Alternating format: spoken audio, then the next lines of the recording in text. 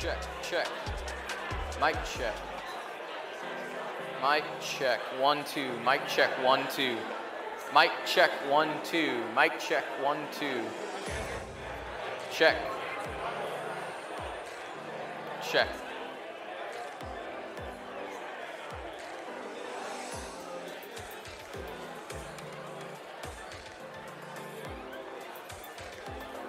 Check.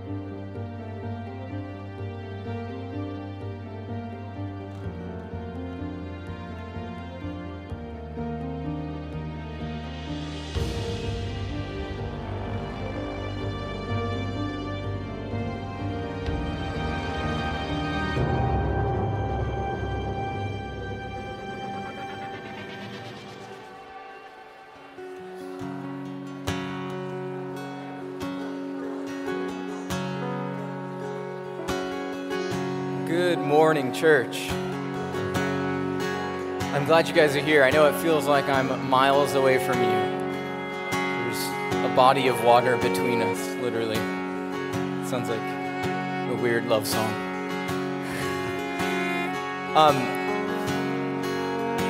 We're going to worship Jesus this morning before we do anything. And the past couple weeks for me and my family have been really challenging. And the one thing that has kind of broken the chains of being in bondage to depression and sadness has been worship and praise. And in Acts 16, we see Paul and Silas chained in prison, and they started singing, and they didn't just sing for themselves, but they sang loud enough for everyone in the jail to hear. And in that worship, in that praise, their chains were loosened, they fell off, and the prison walls came down, and they weren't rescued just to be rescued and be free, but they were rescued so that everyone else may be saved. So that's us. The Lord wants, through worship and praise, to break your chains of depression. And maybe you're lukewarm right now, and God just wants you to commit. And we're going to have a huge chance for that later as we baptize people. But first, Father, we just thank you for, Lord, this beautiful morning that you've ordained. God, that we could be inside here, ready to make public declarations of our trust in you, Lord, and we just ask that you would inhabit our praises, Lord. And Lord, we love you and we worship you. Lord, we just want to bless your name. In Jesus' name we pray. Amen. Bless the Lord, oh my soul, oh my soul, worship your holy name. Sing like never before, oh my soul, worship your holy name. Bless the Lord, oh my soul, oh my soul, worship your holy name. Sing like never before, oh my soul, worship your holy name. God, we worship your holy name. Oh, we worship you.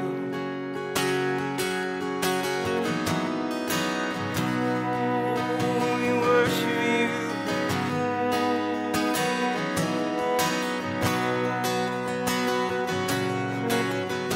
And I count on one thing. Sing God never fails, will not fail me now. You won't fail me now in the waiting. The same God who's never late is working all things out. You're working all things out. In yes, I will lift you high in the lowest valley. Yes, I bless your name. Oh, yes, I will sing for joy. My heart is heavy all my days. Oh, yes, I will. Oh, yes, I will. I'll bless your name. I count on one thing. I count on one thing. The same God never fails. You will not fail me now. You won't fail me now in the waiting. The same God who's never late is working all things out. You're working all things out. And yes, I will lift you high in the lowest valley. Yes, I will bless your name. Oh, yes, I will sing for joy. My heart is heavy all my days. Oh, yes, I will for all my days. Oh, yes.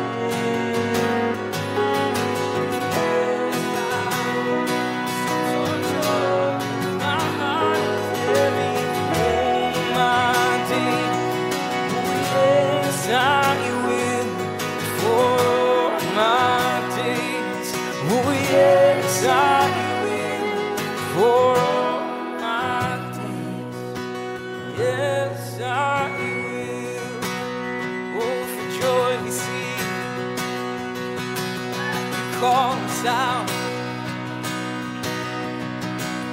Oh, you call us out.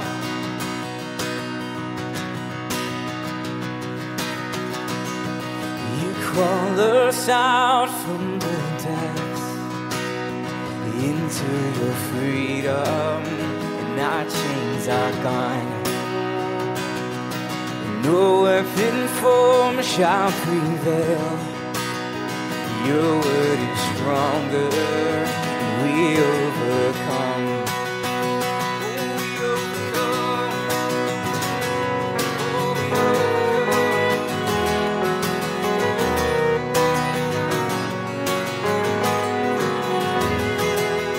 Your glory resounds through the air, and our saints declaring your great renown. Your kingdom forever will stand. We won't be shaken, we will not fear. And our God, a mighty warrior, you're a consuming fire. In victory you reign, we triumph in your name. Jesus, the great commander, you conquered death forever. In victory you reign, and we triumph in your name.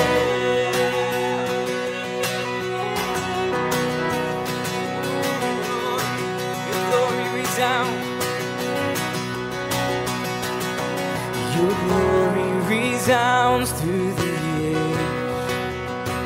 Your saints declaring your great renown. Oh, your kingdom forever will stand. And we won't be shaken, we will not fear. Our God, a mighty warrior, you're a consuming fire. In victory you reign, we triumph in your name. Jesus, the great commander, you conquered death forever. In victory you reign, we triumph in your name.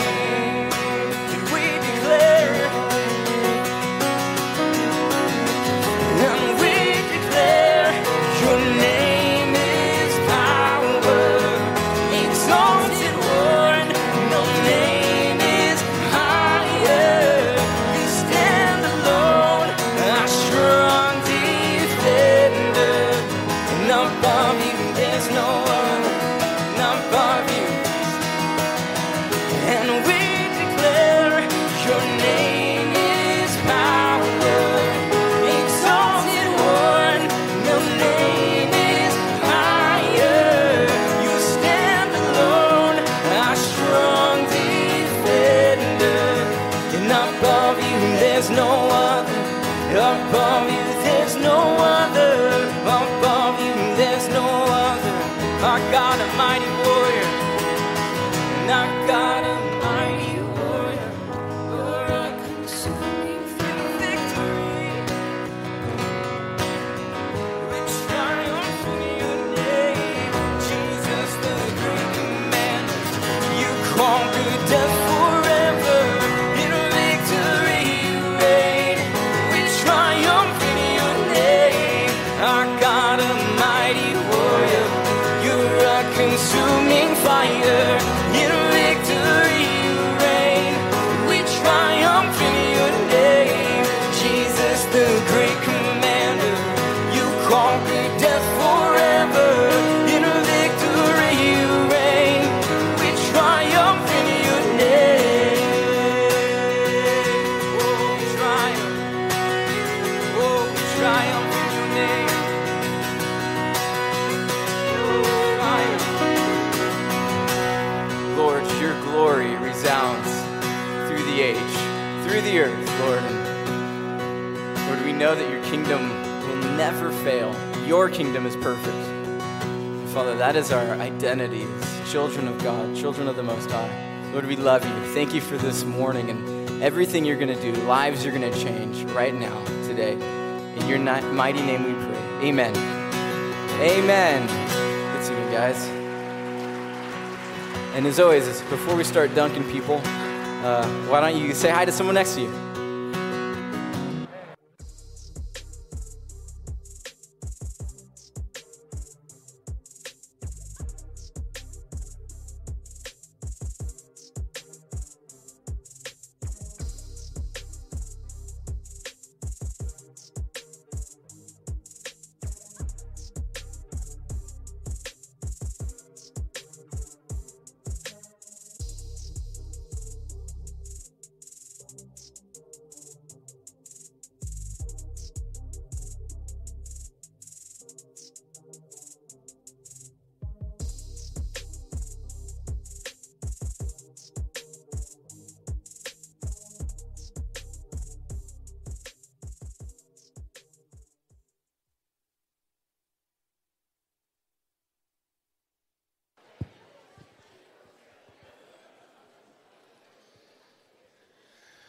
Good morning, everybody. I'm dressed like this with no shoes because we're going to do baptisms. We baptized 18 folks last service, so yeah.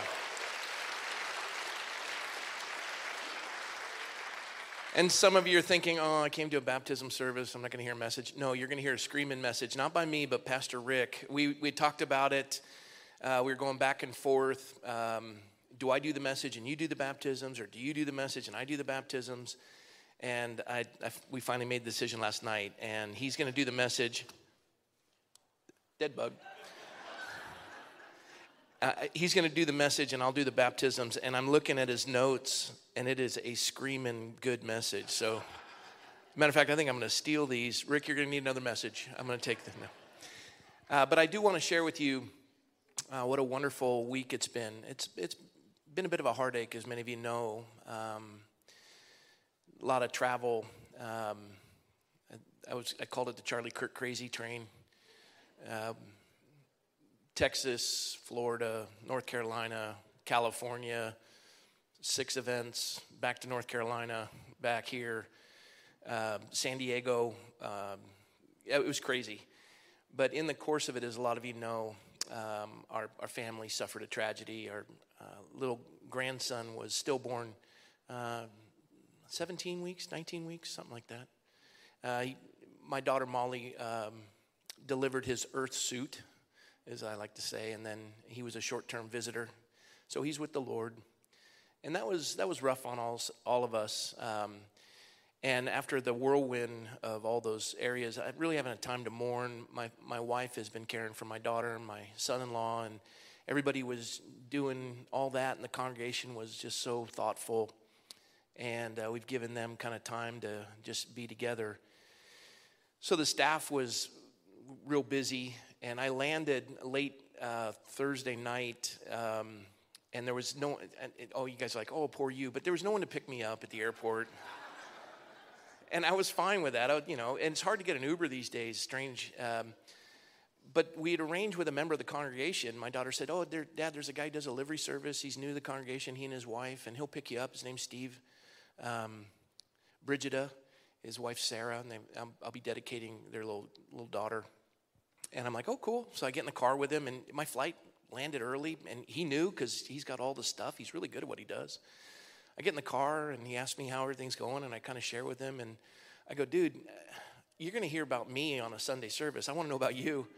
And he's like, you don't know about me? And I go, no, I don't have a clue who you are. I don't know. He goes, really, no one's told you about me? I go, no, they haven't.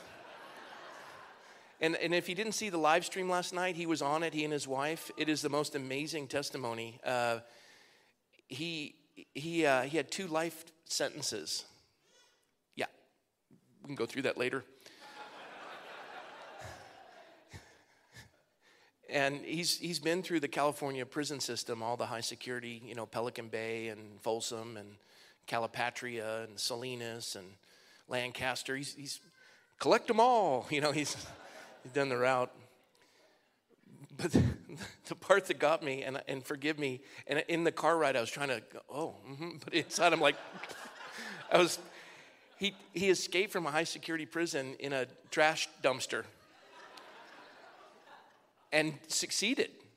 And then it began to crush him. Yeah, broke his ribs and then that was just the first stop. 6 more times it crushed him at each of the different stops. And then it dumps him in the dump site, and the bulldozer's going to run him over. He's putting his hand through a crate trying to stop the guy, and he stops. God saved him. No Christian upbringing at all. And he's miserable. And then the bucket comes down, gashes his leg. He finally just starts running for his life, hobbling with broken ribs and, blood coming out of his nose and ears from the crushing in his eye. Blood vessels are all, he looks patriotic. Blood, white, red. And he gets about 100 yards and they arrest him and months of recovery. But it's in the process that he sees a manifestation, demonic, and he thinks if there's a demon, there's got to be a God. Begins to read the scriptures, comes to Christ. His wife's story is just as amazing, which was interesting because he pulls over in Woodland Hills, says, look, I got another ride I got to pick up at LAX. My wife's going to take you the rest of the way. Pulled off at the Denny's. I had to switch cars. I'm like, this is Mr. Toad's Wild Ride. I've been with Charlie Kirk. That ain't nothing. So she tells me her story, which is just as amazing. And then it was a late night. I had to get up early, drove to San Diego. I get to San Diego, and Jurgen Matthesius, who sat right where my wife is seated, he came with 2 other pastors and their wives on a Sunday, the second Sunday we were open. He's a pastor down in San Diego. I'd never met him. He came up here and heard about our church. And he sat, and he was so moved by the bravery of this congregation that he went back and opened up his church. And 4 campuses and a bunch of churches in San Diego opened up.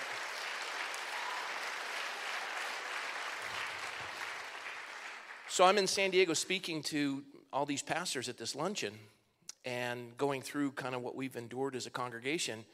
And I finish sharing, and Jurgen comes up and he says, I just want to add this one point. He says, the Sunday that we came back so motivated and moved by your church, your fellowship, that we opened up. And he said that Sunday, interestingly enough, there was a young Marine decorated who had had a terrible breakup with his girlfriend and had taken his but semi-automatic pistol and put it in his mouth and pulled the trigger, and it misfired. Put another round in the chamber, screamed, did it again, and it clicked. At that moment, the phone rang. The gun didn't work twice. The phone rings. He picks it up as his father. He says, I'm worried about you. Like, really? I added that part. But he said, I think we need to go to church. And he says, Dad, we've never been to church. And besides, where would we go? No churches are open. He said, I heard about a church called Awaken, which is Jurgen's. They went.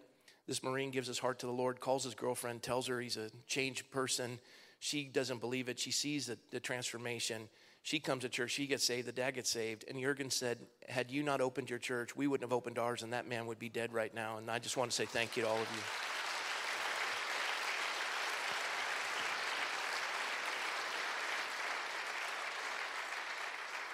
Just got back this week from North Carolina, and I'll leave you with this. Over 100 pastors gathered in a room. Lieutenant governor who's running for the governor position in North Carolina. And North Carolina is much like California. We have Governor Mussolini. They have Governor Cooper Leaney. But these governors have sought fit to declare the church non-essential. And I told these pastors, I said, the Bible declares the church to be the bride of Christ.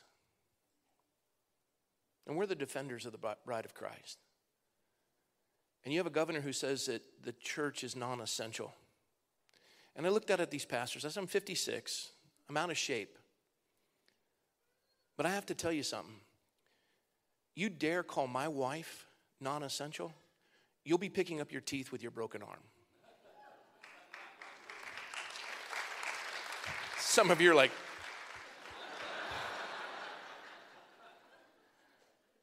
my point is this. The body of Christ, his bride, is to be heralding truth. And how do you legislate without truth? And as we're watching this election, which is the most critical election since 1860. And the church is silent. And now we find it hip to put up a black tile in support of BLM Inc. And I refuse to call it Black Lives Matter because Black Lives Matter. BLM Inc. has no concern with black lives. If they did, why are they in partnership with Planned Parenthood? Where 4% of the population, that's black American females of childbearing age, are responsible for almost 40% of the abortions in America. It's a holocaust in the black community. Margaret Sanger was a eugenicist. She put those Planned Parenthoods in inner cities for the purpose, by her own words, to do away with the undesirable races. And they give out the Maggie Awards. You just do your own homework. Don't look at me and dismiss me. Do your work. And so here they put up a black tile because it's convenient. And now we have the opportunity, for the first time since 1973, to remove this scourge of abortion upon our nation. And those same churches that put up the black tile are now silent when you have a justice who's about to be confirmed and overturn the slaughter of our children. And the church is to be that voice for the voiceless. And we've even come to a place where we don't want to talk about that in the church anymore because it's inconvenient. But the question is, if it's not a human being, then what is it? And really, how do you come up with an answer? And you have a candidate who approves the partial birth of that child with the legs and the torso, leaving the head within the birth canal. And I don't want to go through the graphic detail of it, but that's what they do. Where's the church? And why are they silent? This is critical. And you say it's not a human being. That's what happened in 1860. And we lost in the first battle in the Civil War more soldiers than all previous wars combined. And in the second battle, 7,000 men died in 20 minutes. Over 600,000 would die in a field of battle, 2% of our nation's population, to remove the scourge and declare that melanin does not remove the humanity of an individual or even the lack thereof. Everyone is a human being.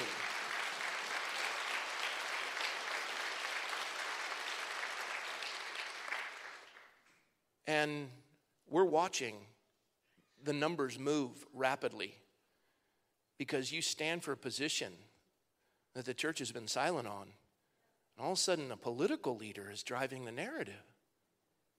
When did that happen? And the last part is this. This is my third of three closes. The last part is this. That great emancipator, Abraham Lincoln, when he was shot in the back of the head on April 14th, 1865, and died on April 15th, Friday, April 15th, 1865, the churches in America did not lament the death of the great emancipator. You look at the sermon titles. They lamented the fact that he died in a theater on Good Friday. It's called virtue signaling. Where's the spine that is necessary and the moral fiber that people would know the truth and the truth would set them free? Because people don't love liberty and they don't love freedom. They say they do, but they don't. 3 to 5 million Jews enslaved cry out to God for deliverance. God sends Moses. Moses confronts Pharaoh.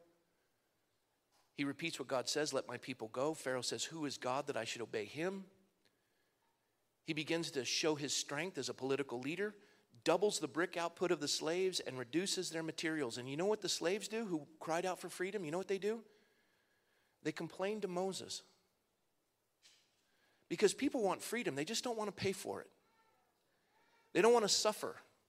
And we sit here because for 244 years, men and women have bled and died so that you have this freedom. And this is the generation that we're going to lose it. Not in this place, not on my watch, not in this country, not now, not ever.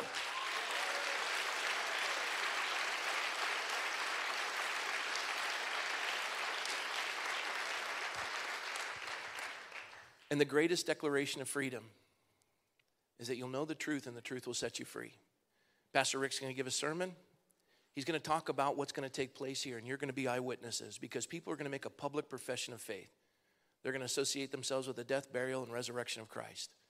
When they come out of that water, my prayer for every one of them in the first service, this service, and the next, is that when you come out filled with the Spirit of God, may He give you the strength and the joy to serve Him with reckless abandon because the world needs real Christians, and you're here to encourage them and bless them. And if you've never been baptized, one question for you. Why not? What are you afraid of? The water's warm. And I baptize the same way I eat Oreo cookies. I put them in the milk till the bubbles stop. I'm kidding. I'm kidding. But may the Lord prepare your heart for what will be for you one of the most amazing services you will ever witness, and I pray you participate in it as well. And so with that, let's welcome my dear friend, co-pastor, Pastor Rick Brown. Come on, buddy.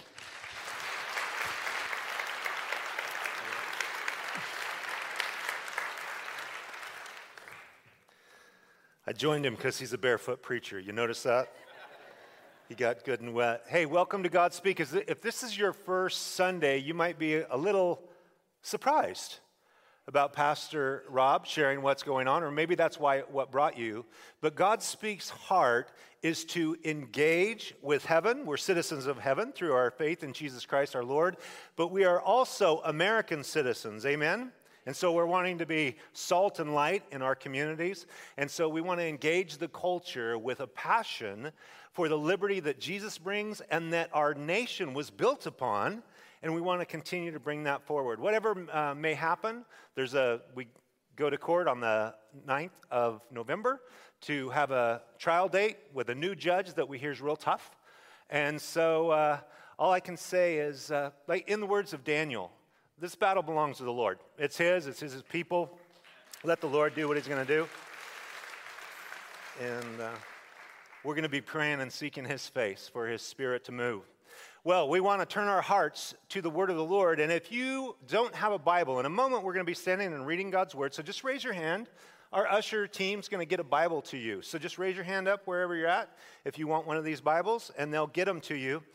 We pick up, Pastor Rob and I are going to be going back and forth through the book of Acts, so I just pick up where he left us in Acts chapter 10, and we pick up chapter 11.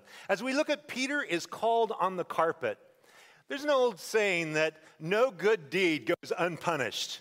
Have you ever done something good that you know Jesus wanted you to do, only to suffer for it afterwards and say, hey, what's up with that? You reach out to do some kind deed and get slapped in the face. You reach out to share the gospel only to have that venomous attack come at you. Many people are actually silenced because once they've stepped out for the Lord, they just think the world is going to stand up and applaud you. Well, oftentimes they throw rocks. And it's one thing to receive the abuse of an unsaved world, but you know what's more difficult? Is to have rocks thrown at you by other believers. Right? That's more painful because, hey, you're supposed to have my back. We're in the same family. So what's the deal? And that's what Peter's going through, but he's going to give us a model to walk through the controversy that has come up, and we're going to learn some lessons for ourselves as well. As we unfold this message, Peter is called on the carpet. When you're called on the carpet, how do you diffuse that to see your adversaries, those who are contentious, brought to silence, glorify God, and accept his will? That's our goal, right? That's what we want in this conflict that we're going to learn the valuable lesson. If you will, stand and open to Acts chapter 11 for our message and the reading of God's word. Once again, Acts chapter 11. Picking up in verse 1, it says, Now the apostles and brethren who were in Judea heard that the Gentiles had also received the word of God. And when Peter came up to Jerusalem, those of the circumcision contended with him, saying, You went into uncircumcised men and ate with them. But Peter explained it to them in order from the beginning, saying, I was in the city of Joppa praying, and in a trance I saw a vision, an object descending like a great sheet let down from heaven by four corners. And it came to me When I observed it intently and considered, I saw four-footed animals of the earth, wild beasts, creeping things, and the birds of the air. And I heard a voice saying to me, 'Rise, Peter, kill and eat.' But I said, 'Not so, Lord, for nothing common or unclean has at any time entered my mouth.' But the voice answered me again from heaven, 'What God has cleansed, you must not call common.' Now this was done 3 times, and all were drawn up again into heaven." Father, we just ask that you would open our hearts to the power and the truth of your word. In your name, Jesus, amen. You may be seated. So we look at this passage of Scripture. We're going to see 4 things. First, the violation of these Jewish believers' conviction. Oftentimes, the freedom that we operate when God calls us into new territory violates the concepts, the convictions, the concerns of others. And we have to walk through this process very patiently to come out the other side. So we're going to see the violation. We're going to see the vision that Peter tells him as he begins to explain, the visitors that show up, and the verdict. And in these 4 scenes that unfold, realize it's something that seems a bit foreign to you and I. That's why we have to step into the sandals, if you will, of first century Christianity. God's covenant people, the Jews, and their Jewish Messiah and their Jewish Bible was very Jewish, right? And a Jewish man would wake up in the morning and pray, "God, I thank you that I am not a dog, that I am not a woman, and that I am not a Gentile." Okay? That was their daily prayer. So you think they had some prejudice going on in their lives? And one of the things about Gentiles, non-Jews, everybody in this room that is not Jewish. Now let's just take a little temperature. Anybody here Jewish, we want to give you a blessing. Raise your hand. We love you. 1, 2. We had 3 in the earlier, 4, 3. Marty, I counted you in the first service. So we have 2. Now, if you're non-Jewish, you're a Gentile, raise your hand up. Mine are both up. Okay. So all of us with our hands up now are fuel for the fire of hell, and God, that's right, sister. That's the way I feel about it too. That makes me sad as well.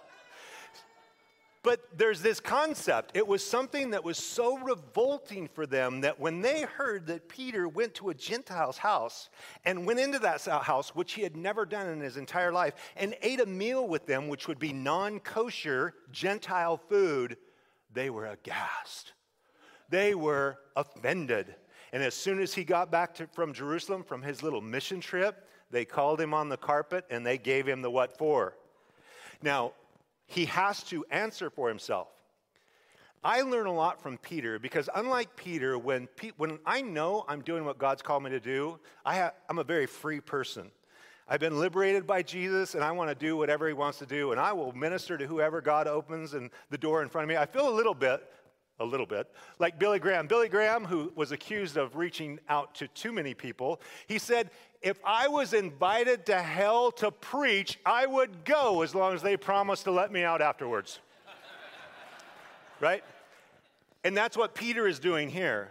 He's going to this Gentile's house. He feels uncomfortable, and God's going to give him this vision that is in the form of a menu, if you will, of food, which is apropos for a hungry man, because chapter 10, verse 10 says he was very hungry and was ready for lunch. So the Lord said, hey, we'll just take that, we'll use that, we'll illustrate this. But notice 3 things about those who were his detractors. First of all, they were believers, for it says that the apostles and brethren who were in Judea heard that the Gentiles had also received the word of God, which is another way to say Gentiles now believe in Jesus. And then the circumcision, they were marked physically. You see, the Old Testament believer, if they converted to Judaism, or if they were born into Judaism, circumcision was the Old Testament form of baptism. That's how you were marked externally for your faith in God. And it says you went into uncircumcised men and ate with them. Now, this is terribly offensive. You went and ate with non-believers. And you and I go, what's the deal? What's the big deal? Well, we get a glimpse as Peter now is going to, it tells us, how do you silence your detractors? How do you bring them to glorify God? And how do you get them to agree with you this is God's will. Look how he does it. First of all, it tells us, as we look at his vision in verse 4, Peter explained it to them in order from the beginning. He took the time to now walk them through step by step in detail what happened. As I said, I'm a very free soul, and when I feel like somebody's just judging me, my temptation is just to blow them off. I'm not explaining anything to you. I don't feel like I need to explain myself to you. I know I'm doing what God wants me to do. Wrong answer. According to Peter here, he's called on the carpet, and it says he now takes the time. I got to walk these guys through it. They don't understand. I've already processed it, but they need to process it. That's a patient, kind, loving heart to want to win them. I also think it's in the attitude that he reveals to us in 1 Peter chapter 3, verse 15. Notice what he says there. Sanctify the Lord God in your hearts. Always be ready to give a defense to everyone who asks you a reason for the hope that is in you with meekness and fear. Meekness and fear means humbly and respectfully. So I'm going to take the time to really explain this to you. I'm going to do it in a humble manner, and I'm going to do it in a respectful manner because your questions deserve answers. This is so unlike me. I know you guys are really kind, patient, wonderful people, but not so much for me till Jesus changes me, right? So this is the plan that Peter now begins to unfold. He explains it in order. He's going to do it very humbly. The opposite of that, give them no details, blow them off in arrogance and disrespect. That doesn't win anybody's heart. That doesn't do anything productive for the kingdom of heaven. But now he's going to tell us. Now, granted, I want you to know that this is a pretty grandiose explanation filled with visions, with visitors, and all these different things. And normally, our explanations are not quite that heavenly. But check it out. He says in verse 5, I was in the city of Joppa praying in a trance, and I saw a vision. An object descending like a great sheet let down from heaven by four corners. And it came to me.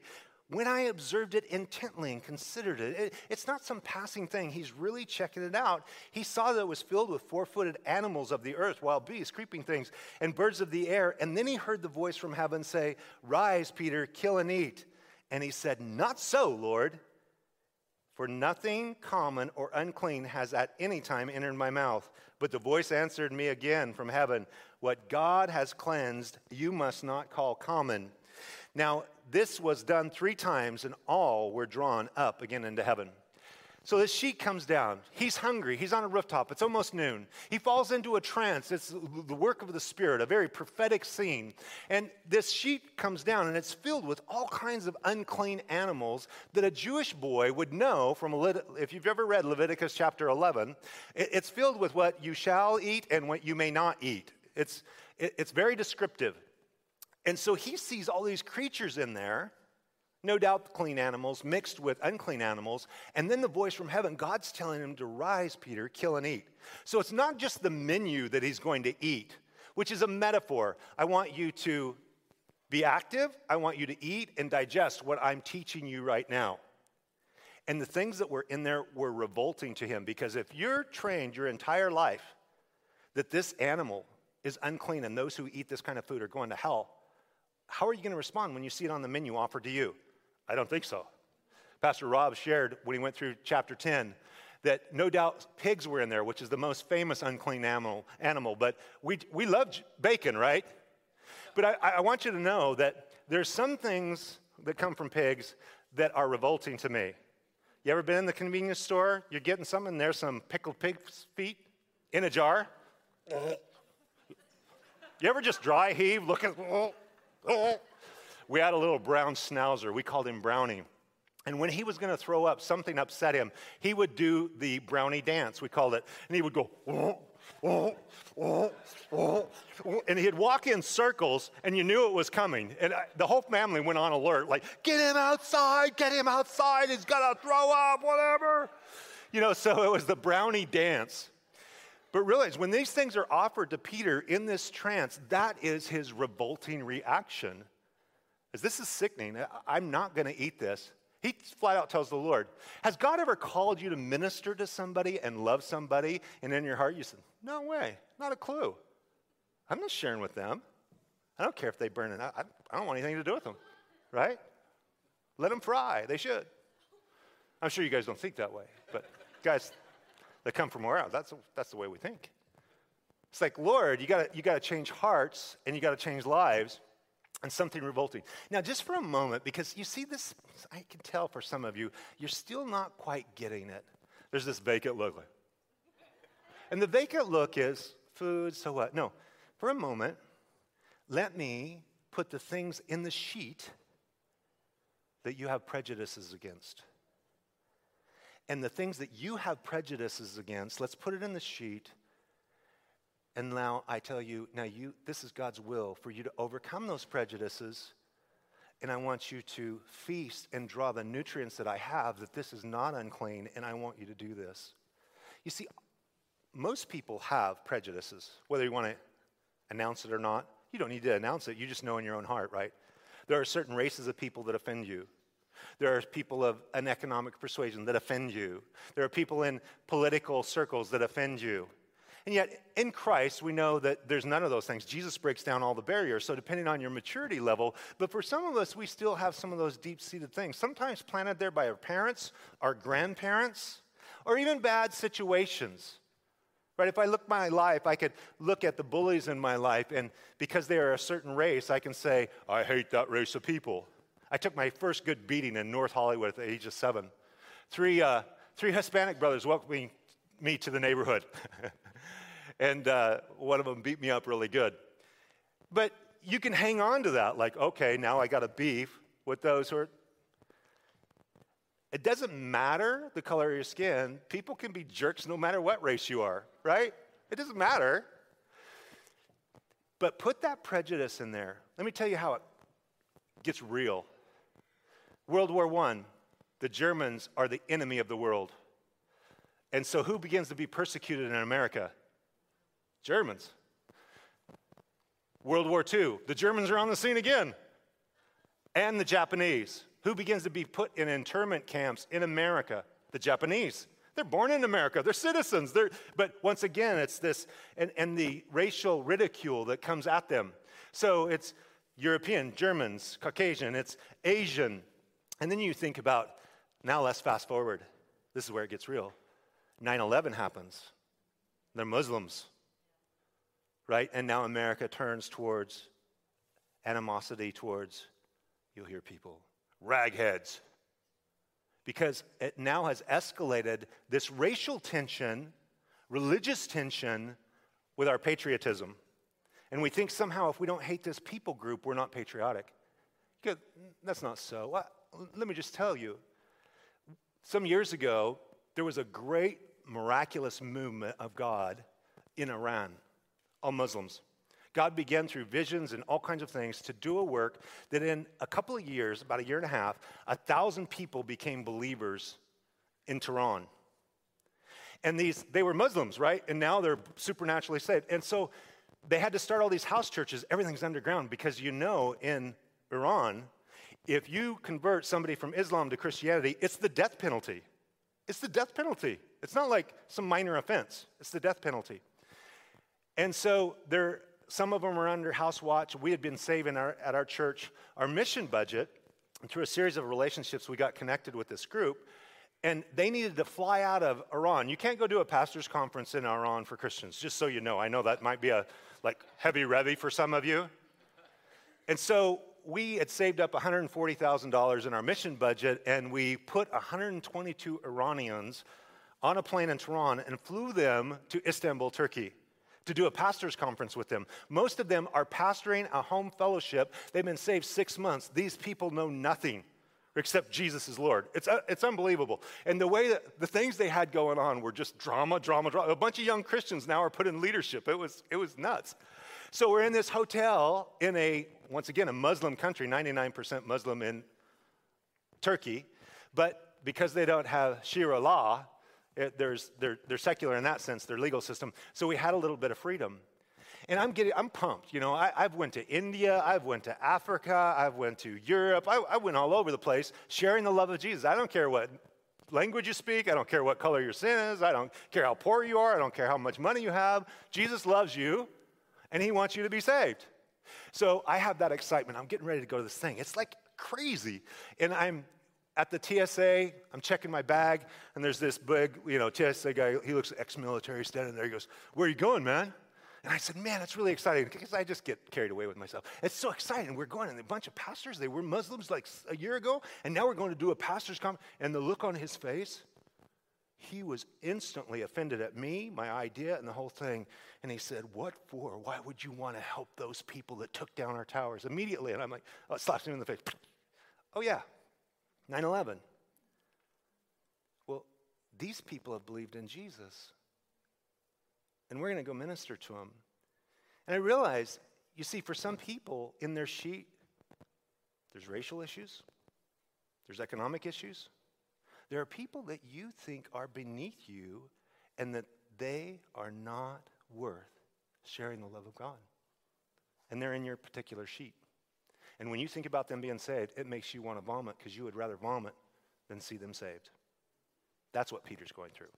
Because just like us, militarily over the years, the people that we got in wars with, we became adversarial with. Jonah, when he was sent to Nineveh, to this place, to the Gentiles, the Assyrians had so abused the people, it was the same military reaction. He ran the other way. He's not sharing with them. Like Corrie ten Boom, whose sister was abused and died in Ravensbrück, the Holocaust. She's sharing a message. She gets done 10, 11 years later, and afterwards, there's the guard that physically, sexually abused her sister. And he's there to greet her. And she froze in place. Can you imagine all of the talk about triggers? This guy's address of her. And she realized in that moment, Jesus loves this guy. And she said, I felt like my body was frozen, but I just made a decision by faith to stick out my hand because he was extending his to me. And I felt the love of Jesus flow through my body and through my arm to this man to share the love of Christ. You see, only God's love by his Spirit can break this kind of prejudice in you, in me. And then you're free. You're free. And Peter was experiencing this so much so that it had to happen 3 times. He has the conversation 3 times. Why? Well, Peter's a little thick. He's a little slow. He's in the remedial class, right? Every time God talks to him, it's like 3 times. Now, Pete, did you get it the first time? No. Didn't get it. Second time? No. Third time? No. He's still scratching his head when the visitors show up. Look at it in verse 11. At that very moment, 3 men stood before the house where I was, having been sent to me from Caesarea. Then the Spirit told me to go with them, doubting nothing. Moreover, these 6 brethren accompanied me, and we entered the man's house. And he told us how he had seen an angel standing in his house, who said to him, send men to Joppa and call for Simon, whose surname is Peter, who will tell you words by which you and all your household will be saved. And I began to speak, the Holy Spirit fell upon them as upon us at the beginning. Then I remembered the word of the Lord, how he said, John indeed baptized with water, but you shall be baptized with the Holy Spirit. You see, Peter has a vision, but then God sends visitors.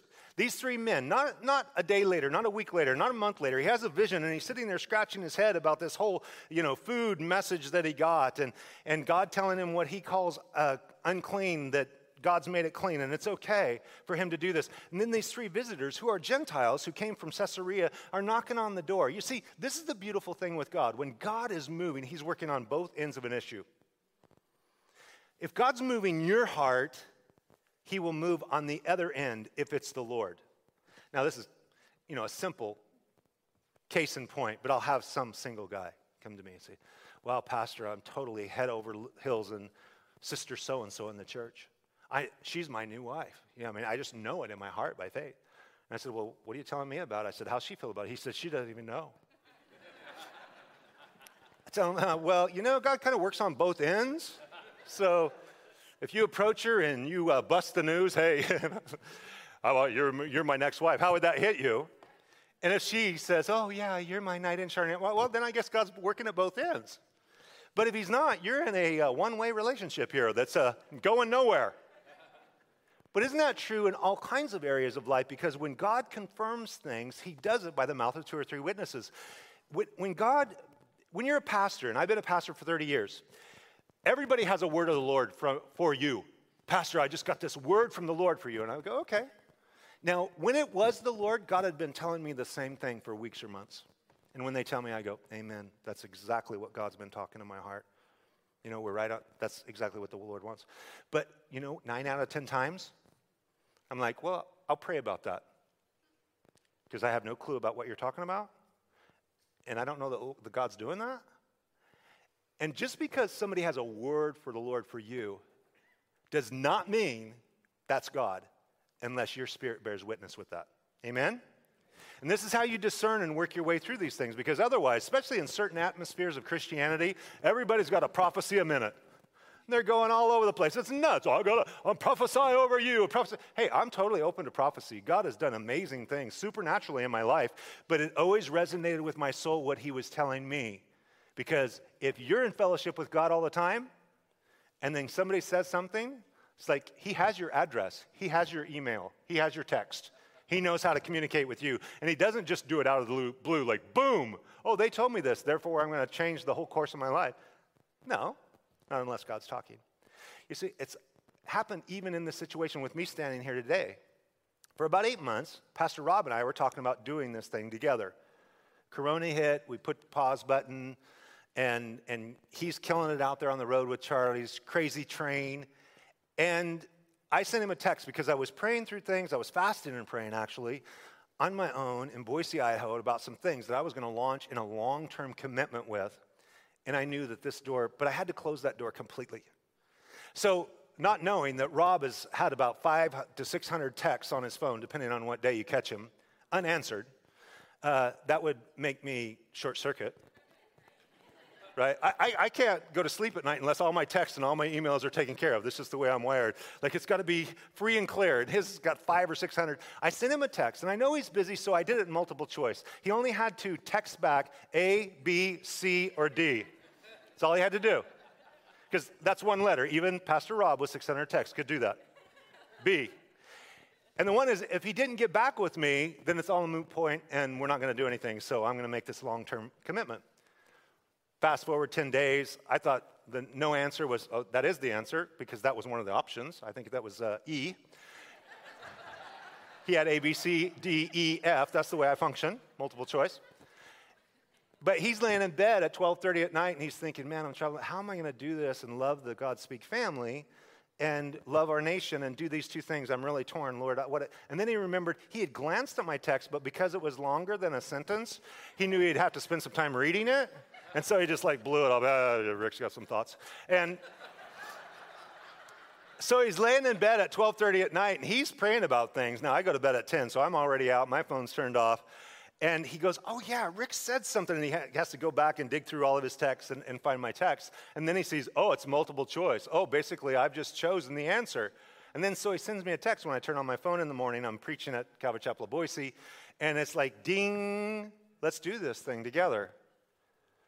What if I wanted to come here and Rob didn't want me? Is it going to work? No. What if he wants me to come here and I don't want to come here? Is it going to work? No.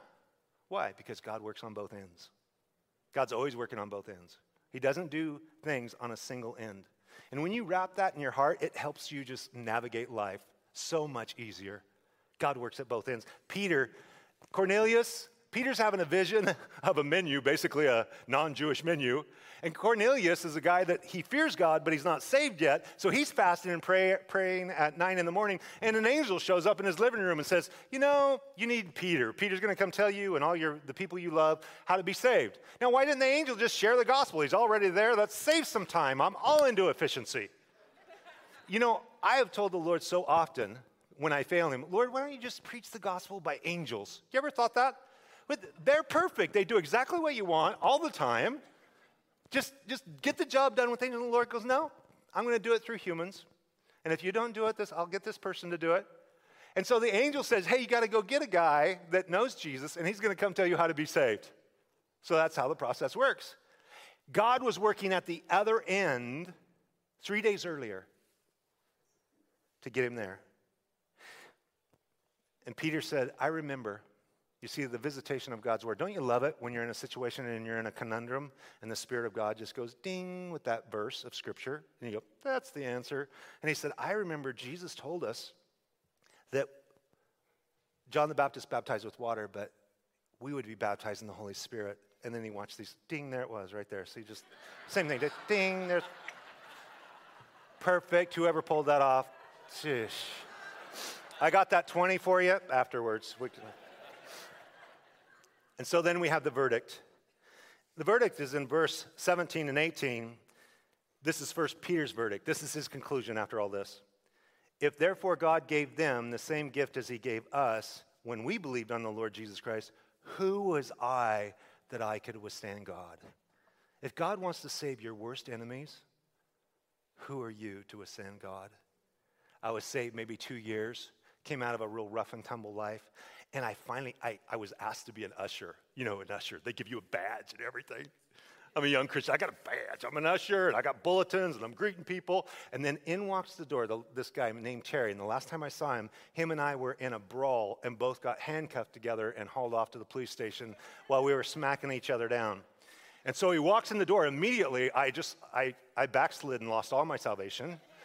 He walked in, and I bristled like this and put the bulletins, because it's like this trigger, you know. The last time I saw him, he was sucker punching me, and you know, the cop had me arrested, and he punched me while the cop had me in handcuffs, so I leapt and butted him in the face, and the cop showed me how handcuffs really work and make a grown man cry, and so there he is, and he walks up to me, and as soon as he recognizes me, he becomes way more timid. He slows down, and he's walking up, and I'm like, what's up? He's like, Rick, can I have one? I'm like, have one what? He's like, a bulletin? It looks like you have bulletins for visitors. I'm like, oh, yeah. Here you go. Immediately, I'm like thinking, this is my church, dude. Find another one. Do whatever you're going to do, but this is off limits. Like, this is the Bloods and the Crips. You're not welcome here. But immediately, that reaction was there, and how often in our souls, but Peter gives us that, he said, if God chose to love this people, this individual, I mean, the most graphic thing is talk to a U.S. military general, and the entire army is looking for Osama bin Laden. And if Osama bin Laden came to Christ before they executed him, before SEAL Team 6 took him out, right, what would your reaction to that be? It just like knock the wind out of us, right? You mean God can love a mass murderer like that? Killed 3,000 of our people? It just indignant. You just rise up. But if it was so, if God chose to do that, isn't it a manifestation of how huge his grace is? And let's face it, folks, he's letting you in the door, and I know some of you. Right? We're no Osama bin Laden, but we got our own junk. Right? Our own sin. And aren't you thankful somebody reached out to you and didn't say he's not worth it? She's not worth it. They're not worth it. Aren't you thankful? That's the message that Peter's learning. And he comes to that verdict. He just says, blow my mind. If God chose to love him and forgive him, who am I? Now at this time, in verse 18, we see the verdict of his accusers. They have the biggest problem with this. He's violated all of their prejudices. It says, when they heard these things, they became silent. You know you got your audience, right? When those who are telling you off all finally get quiet. And they glorified God, saying, then God has also granted to the Gentiles repentance to life. They also can be saved. They also can be saved.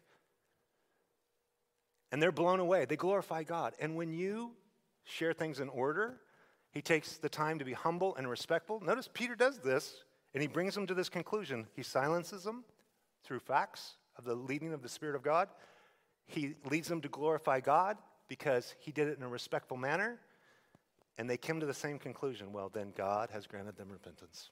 Man, isn't that mind-blowing? You see, for you and I, as we wrap it up and we head towards baptism, this is a time that we, in our hearts, follow the Lord publicly. The New Testament model to believe in Jesus, to turn from our sins, is to follow the Lord in baptism, which when you go down into the water, that person identifies it's like they're buried with Jesus, and when they come up out of the water, it's like the resurrection of new life. It's the old is passed away, and all things have become new. It's an outward symbol of what has happened inwardly in your own soul. You know that pastors' conference that I talked about in Istanbul, Turkey, on the roof of a hotel 5 stories up? These people could not get baptized in their country, right, without threat of death or prison. So they got a kiddie pool and filled it up with cold water, and they're baptizing all these Iranians when they're in Turkey for a pastor's conference. So you're not used to pastors getting baptized. You're used to them getting baptized first and then becoming pastors. But it works in reverse, right, when it's a group of people like this. But what about for you? Have you received Christ, and have you publicly identified with his death, burial, and resurrection?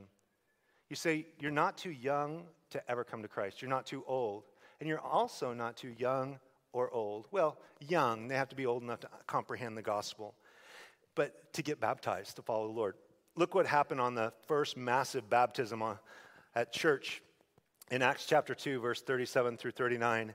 Now, when they heard this, they were cut to the heart and said to Peter and the rest of the apostles, "Men and brethren, what shall we do?" Then Peter said to them, "Repent and let every one of you be baptized in the name of Jesus Christ for the remission of sins, and you shall receive the gift of the Holy Spirit. For the promise is to you and to your children and to all who are afar off, as many as the Lord our God will call." Said, hey, the invitation's for you. You know, at the earlier service, we baptized 18 people. And most of them, over half of them, just showed up on a Sunday morning, not even planning to get baptized. They just came out on their Sunday clothes. Guys were taking off their shoes and taking their wallets out of their pockets, men and women.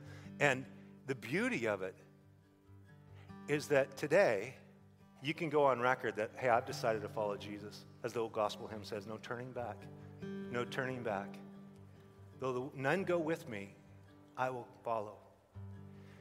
See, I've been married for 34 years to my precious wife, Tammy, and I wear the symbol of that marriage, which is a wedding ring. And that's what baptism is for the child of God. It's like a wedding ring. Well, for us, it's an engagement ring because we're the bride of Christ and we're engaged to him. But it lets everybody know. And I just want to kind of strip away some of your fears. Don't worry about the person sitting next to you, because one day you'll stand alone before the Lord to give an account for your life. Don't worry about them. Don't worry about what they think. You decide to follow Jesus. Say, well, you know, I'm concerned my hair's going to be ruffled. Hey, it's already raining out there, so, you know. We're just helping you out. You're halfway there. And so I want to encourage you. Maybe you've never been baptized or you want to receive Christ. I'm going to lead you in prayer right now. If you're here for the first time and you want to pray and open your heart to Jesus, today's the new day for you. Let's pray. Would you join me and pray with me? Lord Jesus, please forgive me of my sin. I believe you died on the cross for me, and you shed your blood to wash away my sins. I receive you today as my Savior, as my Lord, and I want to follow you all my life. In Jesus' name, amen. Amen. If you opened your heart to the Lord Jesus, like the Ethiopian eunuch when he talked to Philip, he saw some water and he said, hey, what's to prevent me from getting baptized? And they had just met, and Philip just simply said, if you believe in with all your heart that Jesus is the Son of God, and if that's you, you can get up and make your way here. Pastor Rob wanted to connect with you in the water, and I know there he is, and baptize you, and the worship team's going to lead us. And I want you to know the Bible says that the angels rejoice in heaven when one sinner repents. So, man, let me tell you, this is going to be a place of joy today. Amen? Let's warm up. Amen. You want to get baptized? Make your way over here. Come on down.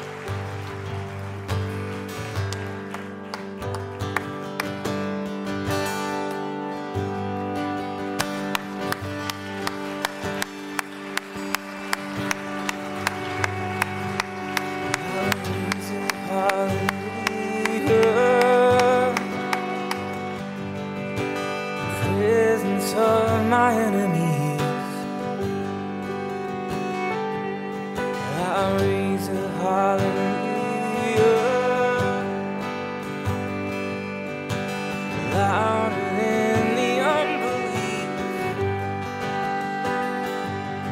I raise a hallelujah.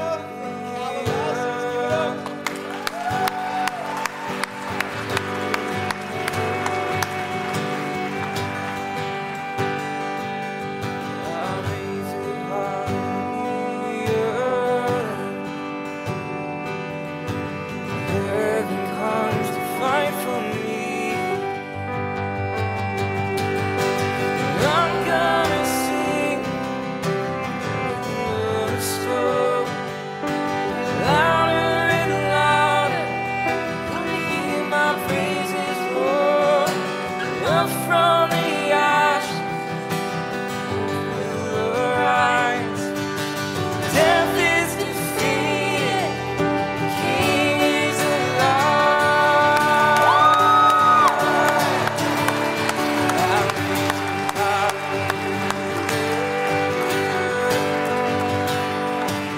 Everything inside of me,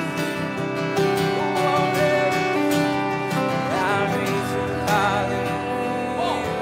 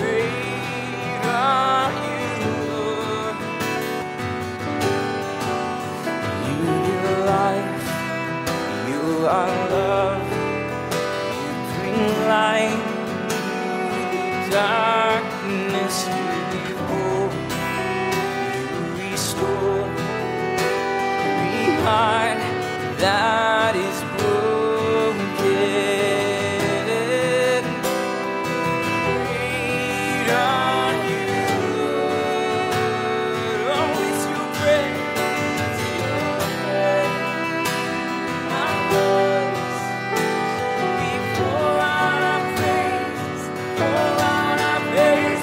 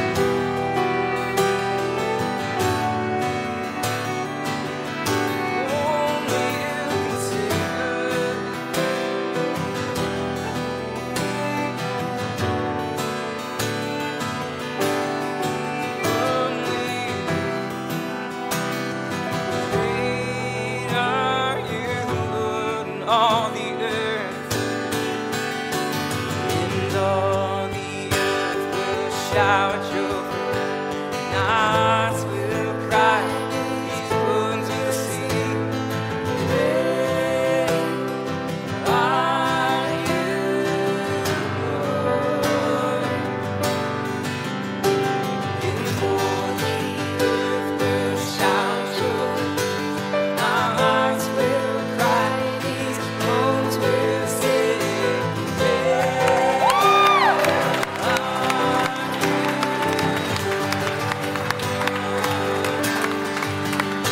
and all the earth will shout your praise. Oh, great are you, Lord. All the earth will shout your praise. Our hearts will cry, souls will sing. Are you, Lord? It's your breath in our lungs. We pour out our praise, pour out our praise. It's your breath in our lungs. Pour out our praise to you, Lord. It's your breath in our lungs. Pour out our praise,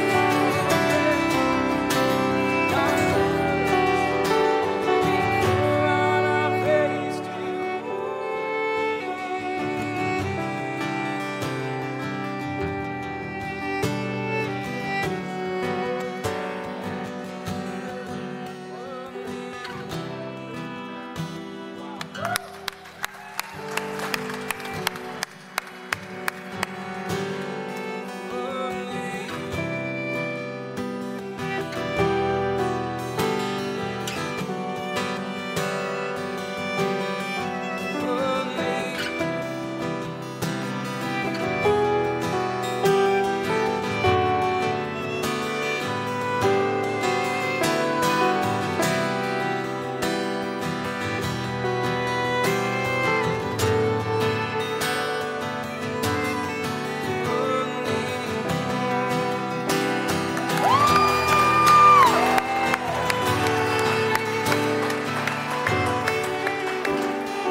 we fall down, we lay our crowns at the feet of Jesus. Great is love, mercy and love at the feet of Jesus. And we cry, holy, holy, holy. We cry, holy, holy, holy. We cry, holy, holy, holy is the Lord.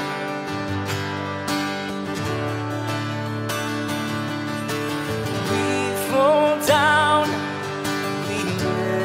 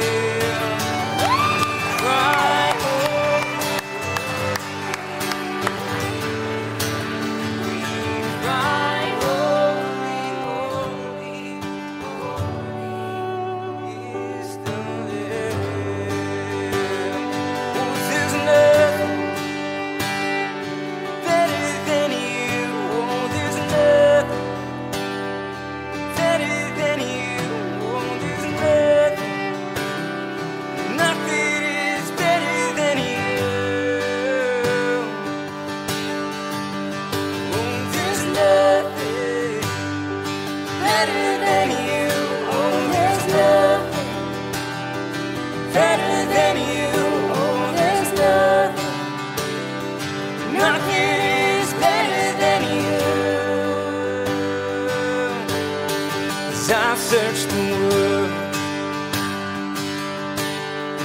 it couldn't fill me. Man's empty praise, treasures to fill, never enough. You came along, you put me back together. Now every desire,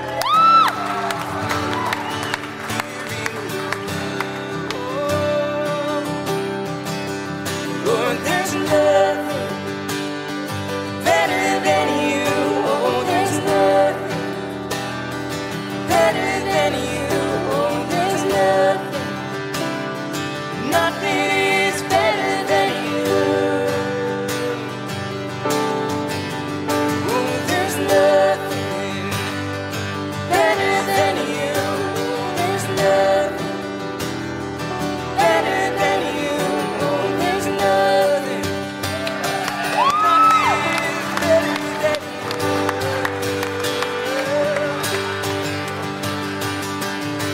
Soon morning to dance, give beauty for ashes, turn shame into glory. You're the only one who can. Turn morning to dancing, give beauty for ashes, turn shame into glory. You're the only one who can. Turn graves into gardens, turn bones into idols. We're the only, turn seas into highways. You're the only one who can. You turn queens into gardens, turn bones into armies. You turn seas into highways.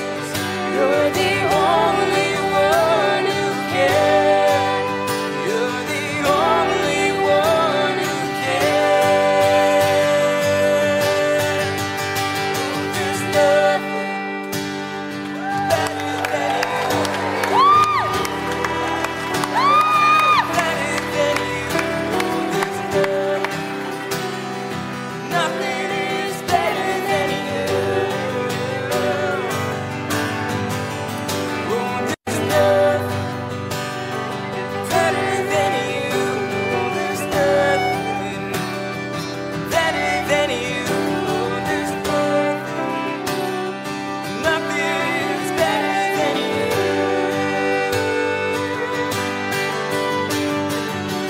You turn morning to dancing, give beauty for ashes, turn shame into glory. You're the only one who can.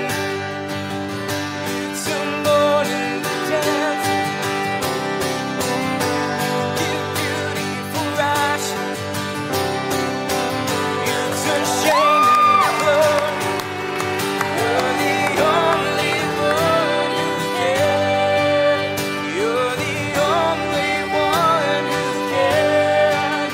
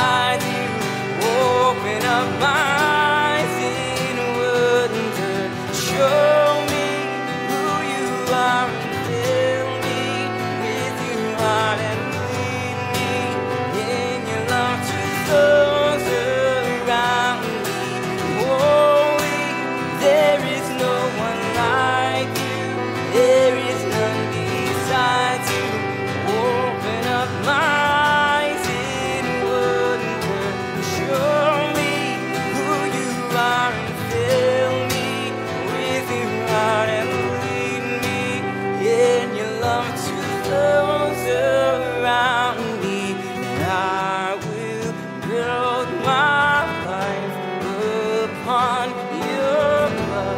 It is a firm foundation, and I will put my trust in you, oh Lord, and I will not be shaken, and I will build my life upon your blood. It is a firm foundation. I will put my trust in you, oh Lord, and I will not be shaken. Holy, there is no one like you. There is none besides you. Open up my eyes in wonder. Show me who you are and fill me with your light and lead me in your love to those around me. Holy, there is no one like you. There is none besides you. Open up my eyes in wonder. Show me who you are and fill me with your light and lead me in your love to those around me.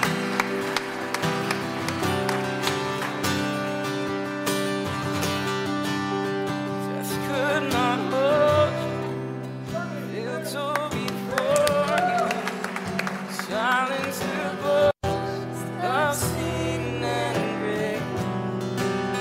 Heavens roar, praise of your glory, for you are raised to life again. You have no rival. You have no equal, now and forever, God, you live.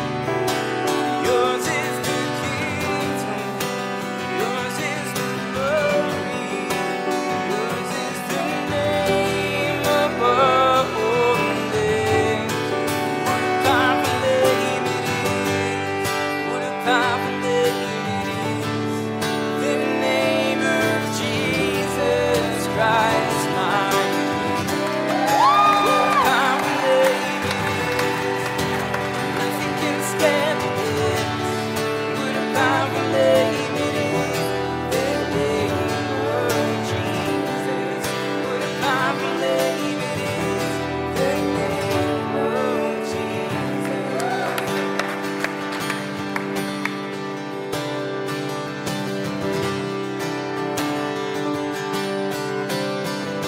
So we raise up holy hymns, praise the Holy One, who was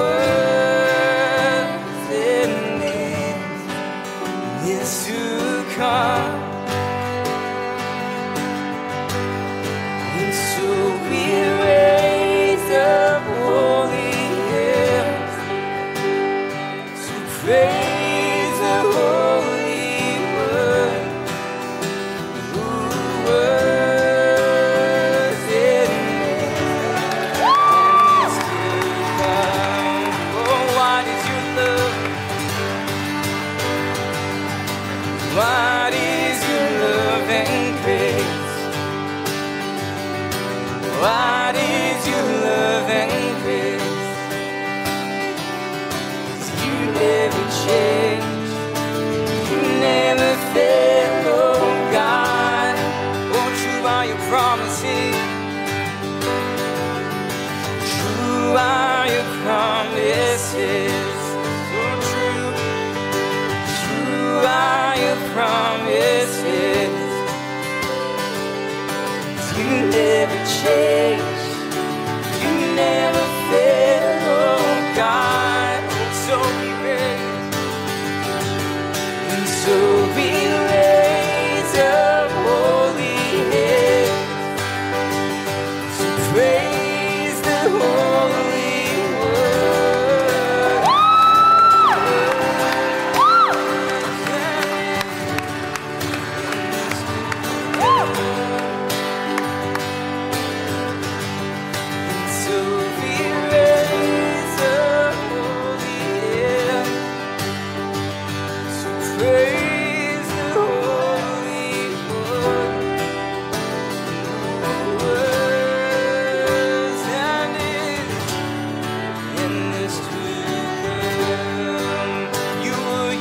you will always be. You were, you are, you will always be. You were, you are, you will always be. You were, you are, you will always be. You were, you are, you will always be. So we raise the holy hill,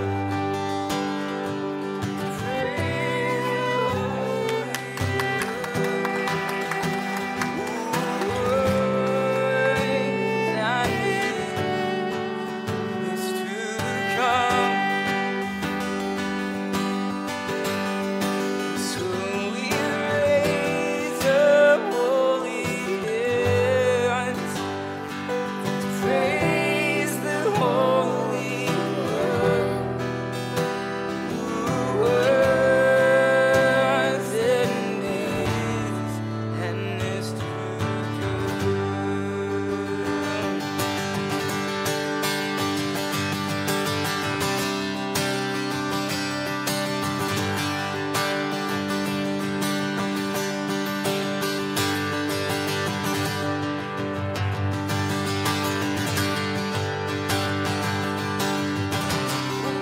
so amazing that you would bear my cross.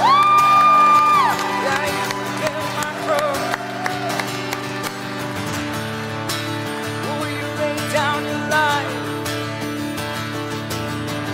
that I would be set free.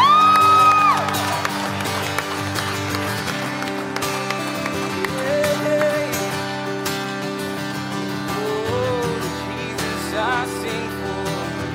Oh, that's His amazing grace.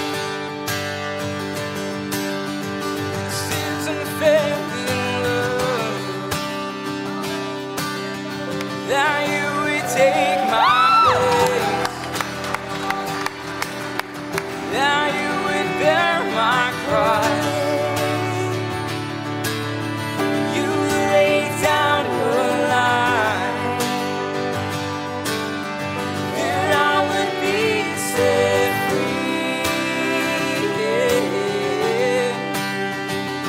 Oh, Jesus, I sing for all that you've done for me. This is amazing grace. This is unfailing love. That you would take my place. That you would bear my cross. You laid down your life that I would be set free. Oh, Jesus, I sing for all that you've done for me. Oh, Jesus. Jesus, I sing for all that you've done for me.